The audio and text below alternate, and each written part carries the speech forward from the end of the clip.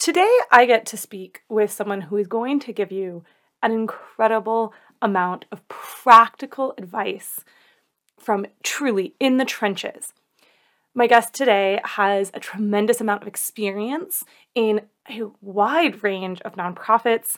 She works for several different organizations, both professionally and in a volunteer capacity, serves on boards, and she has figured out how to practically access data and apply it in a very tactical way to advance the information that she needs to do her job. And she specializes not just in grants, but also in communication. So we get to hear how she is going to use data in her communications efforts, and especially with all of the changes that happened through the COVID shutdowns and just this upheaval that we've been going through. So I hope you find her conversation as enlightening as I did, and certainly stick around through the end because she gives such great insights in how to actually put data to use, even when you come from a fine arts background.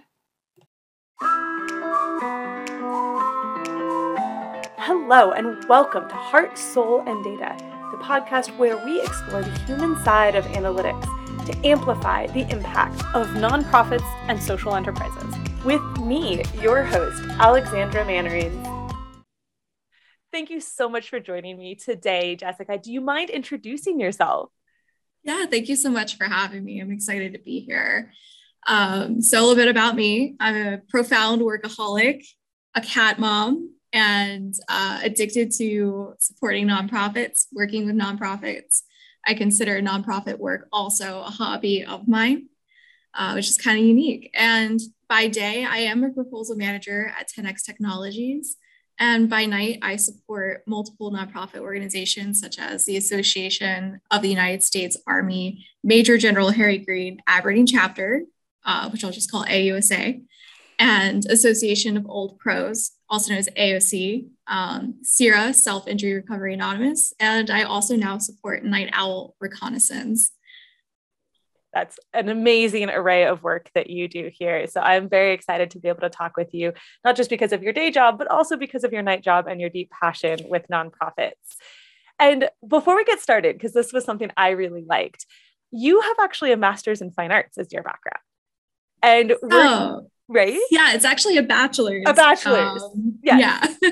Well, and I love that you come from a fine arts background, and yet here we are going to talk about data. So I wanted you to share a little bit about this sort of idea that somehow arts and science can be at odds, or that you can be like a numbers person or a words person, and that those are somehow, like the left, right brain kind of thing. So what's your take on that?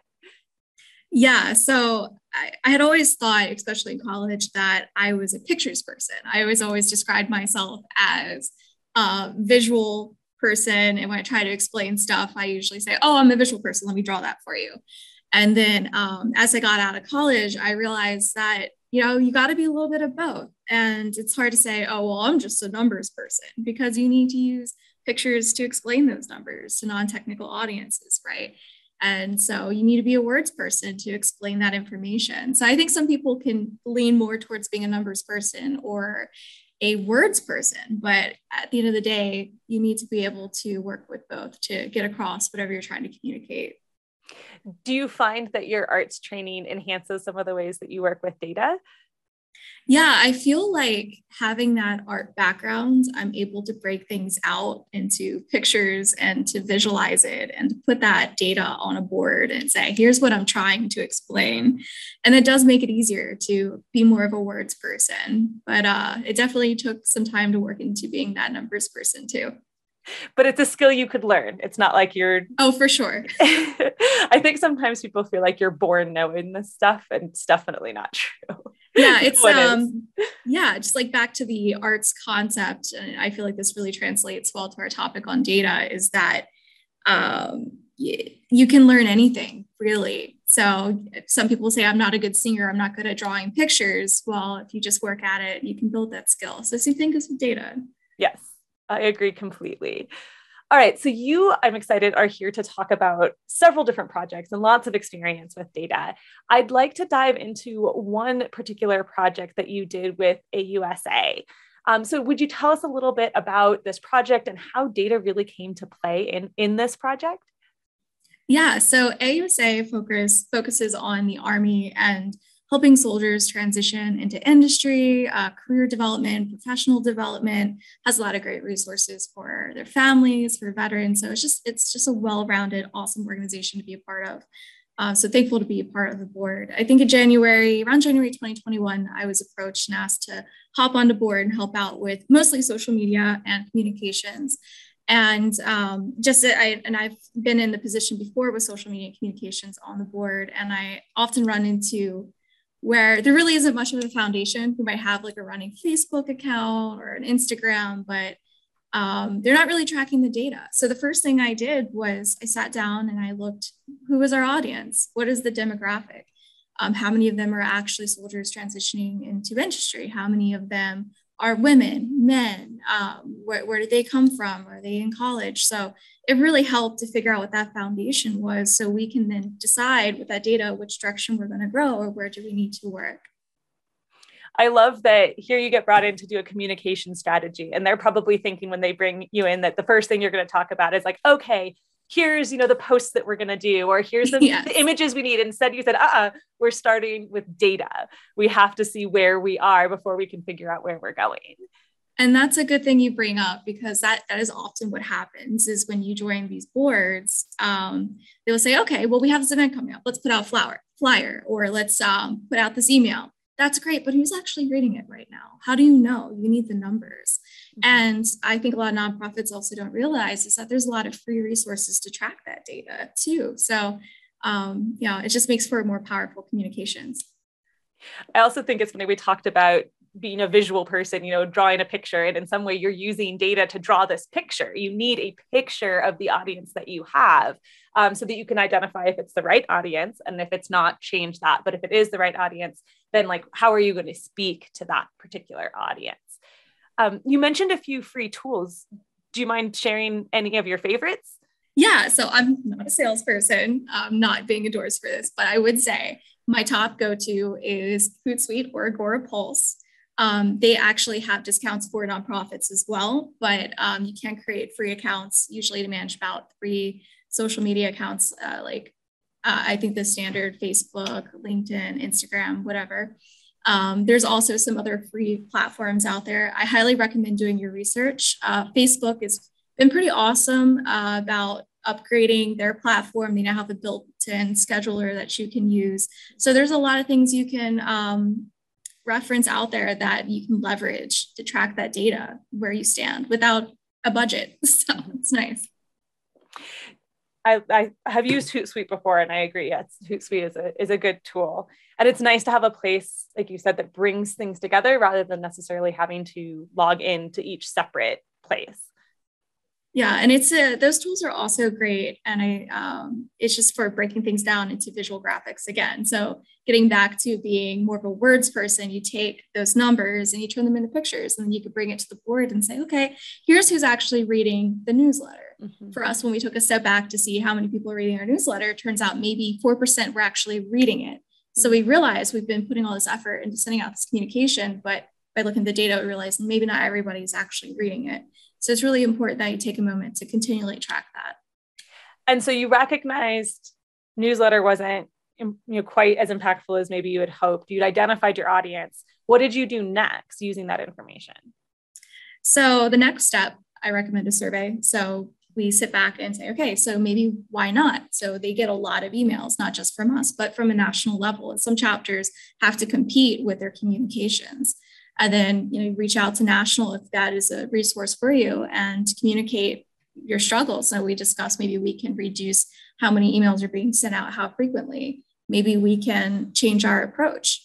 Who's actually reading these? I'd see more senior level executives, those who are further in their career, actually reading the emails, whereas looking at the data, social media is where millennials or young professionals are actually tracking our information. So maybe you need to leverage that more. So that was the next approach. And so when you said survey, do you mean actually like presenting a survey to some of your readers? Okay. And in that survey, you're going to ask questions like, what's your preferred method of communication? How often would you like to hear from us? Those sorts of things. Yeah, and then document that data and track Right. it. And it can change. So I recommend doing that on a recurring basis. That's a good point, which is I think sometimes people are like, oh, we did that 10 years ago. Yeah, which might not apply to now, right? So you have to keep at it. That's the thing. And you have to create your database. You gotta track that data. How's it change? I think with the pandemic, a lot of things have affected, well, I would say everything, but we've moved more into a digital environment, and it's changed the way that people like to communicate and read those communications too. Did COVID change the kind of data that you needed or how you used it? Definitely. So moving into a more digital environment, it was new to all of us. We were all asking the same question. Now what? We were so used to in-person events, and some nonprofits rely on those in-person events for fundraising, and it's just our main source of recruitment in some ways. So we just took the information we had based on metrics, data, right, tracking who's actually attending our in-person events, communicating with them, asking what are you interested in, or just being fearless and trying new things, whether it's a virtual trivia night or what have you, and then seeing who attends, tracking that, following up with a survey, getting feedback. Maybe we need to change the time. More people were stuck in traffic at 5 o'clock. Maybe it needs to be at 7. And those minor details can make a huge difference. You bring up such a great point that I think oftentimes is missed, which is people have this huge now what? This world unknown. We have no history to go off of. We don't have any data to go off of because we've never been in this position before. And you said, but we still have something we can do. We can try things and track the outcome. And I think those two things happening together didn't often occur, right? Either people would just throw spaghetti at the wall and then either go with what felt right or just go with the first thing they tried, or people would track what was happening and go, well, this isn't right. The things we're seeing, we're not connecting with enough people, et cetera, that the data are showing us that things are bad, but they didn't necessarily know then what to do. And they weren't willing to, like you said, fearlessly try new things and tweak it. Because when you are able to do that, you try the thing, you try it at 5, you see how many people came, you try it at 7, you see how many people came, and you can then pick which one is better. And even if it's not perfect, you're moving in a good direction where you're increasing engagement or increasing attendance or increasing donations, whatever it might be. All right. So with your projects, you've identified your audience, you've identified what's being engaged with, you've surveyed your audience that's present, and said, how do you like to be reached out to? How do you want us to serve you? And then how are you bringing that together? What's the next step after that? Is to keep tracking the data. So just as we said earlier, if you do it once, cool. Okay, I set my foundation, but you need to keep tracking it. It's a task in itself. And I feel like often that communications role on the boards is seen as, well, you're just going to post something on social media about the upcoming event, but you need to take the step further to actually see how effective is it, who is it reaching, and who's attending these events. And that's how you can continue to grow. And if you're not continually tracking that information, you can stall that growth. And I've seen a successful example. I spoke with someone recently who's part of the Porsche Club of America, out of, which is completely different mission than maybe AUSA, but they instilled those same things. They set the foundation. Who are we communicating with? Who's our membership? She had noticed that there was an older crowd, maybe further in their career, who had these Porsches, who were showing up. They were more interested in the traditional builds, maybe just cars that weren't tampered with per se, but the younger crowd was actually more interested in those that were, had things added to them, that were different, that were newer, that were unique, not so antique, right? So she tracked that information, and then she could retarget those events and build more interest in a younger crowd, right? So that slowly, in talking social media and communications and events, it feeds into membership, which was the ultimate goal for a lot of us in our nonprofit organizations, is to build that membership and then increase attendance at events. And then before you know it, that sparks interest with partnerships with local organizations who will fund us, build our fundraising efforts. So it's slow. Any success in a nonprofit is slow, and you got to be patient, but it does work. So you keep tracking that information and you keep adjusting based on that data And eventually it builds into membership and it builds into funding, and it just continues to spread your mission. So it does work. It just takes time. I really like that you brought up the ultimate goal, because I think sometimes it's easy to treat social media or your communications plan a bit as an end in itself. Right? Oh, we just need to get people to see our Facebook post, or we just need to get people to visit us on Twitter, or whatever it is. But like you said, the point of that engagement is actually to get donations or get membership or get whatever the meat of your nonprofit is. And that you can measure that too. You can see, who's engaging with you, and then you can see who ultimately attends your event or ultimately enrolls or whatever the case may be. And so you're wanting to make sure that you're aligning your social media, not just to the most views, but to actually meaningful engagement that gets you your goal. So if you get half as many views, but twice as many enrollments, that's a better option than, say, the viral post that doesn't actually get any meaningful traction. Exactly. And you got to keep that in mind too. When you think about that social media role or communications role on your board, what is the ultimate goal of that? And that could apply to any role, really. The concepts we're discussing is for anything. We work with the TAP program on Post that supports soldiers transitioning into industry. And we go out and we might give them a survey and say, okay, what companies are you interested in working with? What are your plans? Are you going to stay in the area? You take that information. How can we translate that into social media? How do we target them? Or how do we reach out to these organizations they're interested in working with? And you got to keep collecting that information. You got to do your research. And how does that filter into our ultimate goal? Maybe building membership, reaching more active soldiers or those transitioning. So it's pretty awesome. Yeah.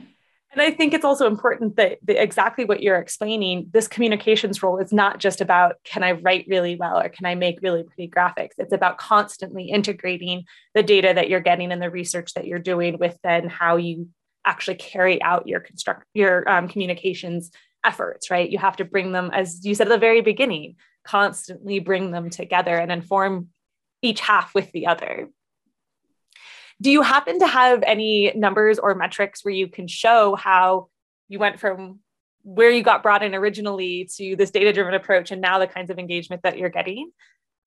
So speaking to AOC, so Association of Old Crows, I run their Young Ravens program. And one of the first issues that I ran into is, and first step is I created a survey.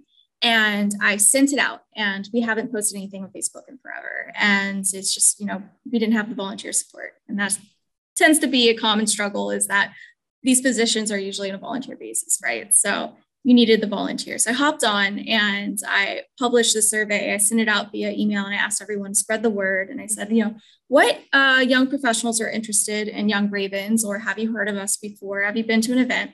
I got 2 responses. And it was both from more senior level contacts who've been there, done it for a while, not young professionals, right. Haven't really heard about it, have not really interested, and they didn't give me the data that I needed. So instead of focusing on Young Ravens, took a step back further, and I worked on our social media, and I started manually inviting people who were in that demographic. You can use LinkedIn to set filters. Maybe it's in this area, maybe it's these colleges, and you use that information, make those invites, and then I send out the survey again and I get more responses. Mm-hmm. And so we built our following from nothing to a couple hundred followers. And then now I have more interest in our events, and hopefully that will patiently feed into success with additional membership for Young Ravens. Right. So slow and steady, but that I feel like is the most successful use case recently. Yeah, no, that makes a ton of sense. And like you said, that you're able, even though your starting point is 0, that's your ground point and you can move forward. And I guess technically it was 2, it wasn't 0. 2, yeah. You're able to work that, and you know where you're starting and you can benchmark your progress against that. And I think also it's easy to discount what seems like small growth, because that's where we all have to start. And those numbers can tell us that we're actually moving in the right direction, which is far more important, I think.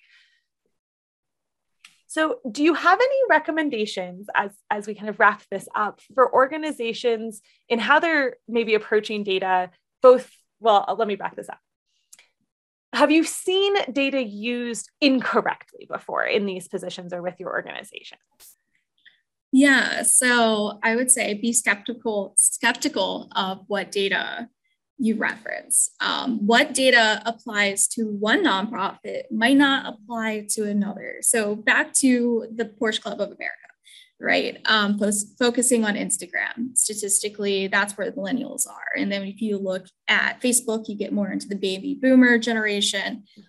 So you might target the hip new Porsches and events for younger professionals might be on Instagram, whereas their more traditional vintage Porsche events are focused on that or on Facebook, right? Mm-hmm. But for me, focusing on young professionals in our industry, I've had the most success getting millennials interested via LinkedIn. Mm-hmm. So when I look at the information, they make suggestions, well, maybe you need to focus more on Instagram. Don't be fearless in trying out different things. I've refocused on LinkedIn. So what demographic might be somewhere, might be elsewhere. So you just got to be skeptical of what you're referencing. And what, like I said, what applies to one nonprofit might not apply to another. Mm-hmm. Your different mission, different goals, different data. And I like that you can try it. You can say, well, like, who is on Instagram, who's responding there, who is on LinkedIn, who's responding there. And your data will tell you the kinds of interactions that you're getting. And then you, like you said, you can focus in on the places where you're seeing better results. And it might not be the same as other organizations out there. That's a really great point. So if someone listening, which I very much hope, hears this and goes, oh, okay, I realized, yes, I could up my data game in communications. Do you have an action that they could take sort of near term? Because I think sometimes people will hear this and go, oh, this is going to take so much work. I have to like overhaul everything. But what would be a good first step that'll really get them started? My first step has always been when I step into this into social media and communications role on boards is to set up that free Hootsuite or Agorapulse account or paid because there are discounts. So leverage the resources that are available to you. Number one, there are free resources, and being a nonprofit, there's usually discounted resources, and make the job more efficient too. You know, with that role, if you use a platform like that, you can cross post. So instead of manually logging into individual accounts and manually posting stuff, you can save time, post on multiple accounts at once, and then focus that time then on collecting data. So free up time so you can collect the information, figure out who your current audience is, who's actually looking at your communications, who's following it, who's attending your events, reach out to other members on your board who maybe their role isn't in communications, maybe it's in recruitment. But the same thing, they're looking at the same data. They're trying to reach the same crowd. So, you know, I would work with other people on your board as well. So figure out that foundation and collaborate on how to build it. And signing up for Hootsuite or one of those platforms, that is a very easy thing, right? You log in, you create your free login, and you link your accounts. So you'll say, here's my Facebook account, here's my Instagram account, or whatever it is. And then it'll process all that data and will give you something to see. I mean, you could do this in 15 minutes if you wanted.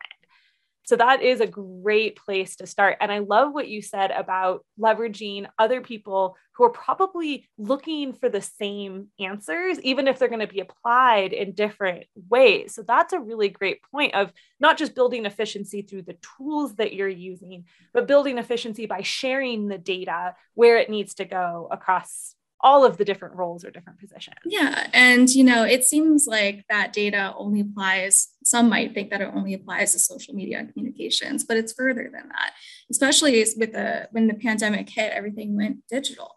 So that's how we are communicating, working and collaborating with our members and our audience. So when recruitment or the recruiting position looks at the data, they can go, oh, okay, this is actually what it looks like. Here's who registered on the website, and here's my roster of active members, but how many of them are actually interacting with us? How active are they actually? So this data can really apply beyond just social media and communications.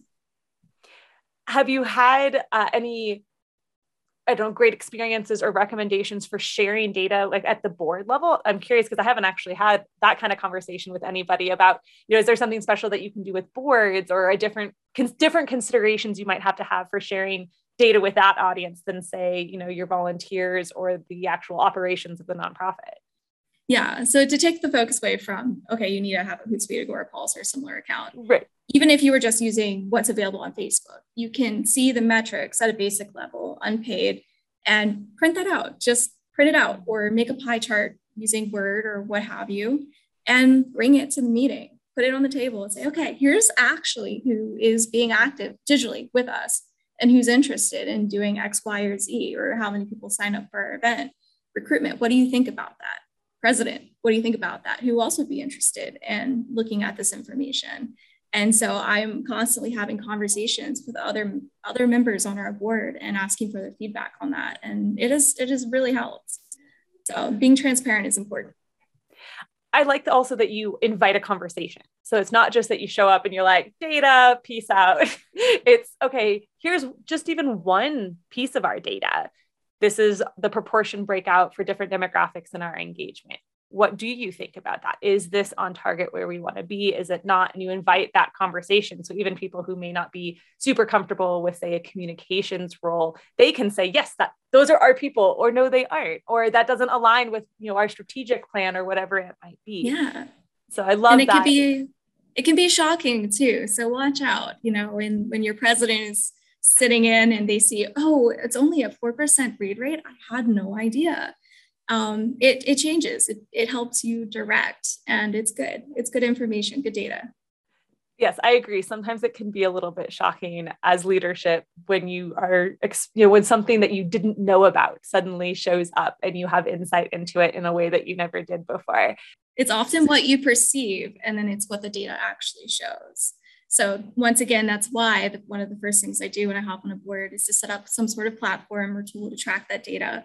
Because if you're blindly posting things or just sending out emails, you don't actually know how effective it is. And many times people are shocked at the results. But it's good. When you get that data, then you can grow with it. So do you ever have resistance to shocking data, or for the most part, has it been well received? For the most part, it's well received because numbers are hard to argue with, right? And that's where the word part comes in, and the visual part. I need to be able to explain it and then also explain how we can take that and get better, grow, and move in a different direction. So sometimes there's pushback. There's the more traditional, it used to be mostly emails and not so much focus on communication via social media. So you need to shift the focus. You got to move. It's constantly changing environment, in a digital environment. It's always changing, especially with the pandemic. So you just got to be open to change. But yeah, it happens. Some people can't be resistant. All right. Well, thank you so much for your time on this. This has been a wonderful, wonderful discussion. I love how clearly you explained all of the ways that we can use data in communications. And I do hope that people realize that this is not foreign to being in a communications role or in any of these roles. It's actually part and parcel with trying to do anything in a nonprofit effectively and efficiently. If people wanted to connect with you, learn more about you, follow up with you, what would be a good way for them to find you? I can be found on LinkedIn. That is where I like to communicate the most. So you can find me there, and don't hesitate to reach out if you have any questions or want to talk data, want to talk communications, talk about it forever. Excellent. Yes. And I will share your LinkedIn profile on our show notes. So again, you can see our show notes at heartsoldata.com. All the episode show notes are there, and we'll share some of these resources like Hootsuite there as well. So thank you so much. Thank you.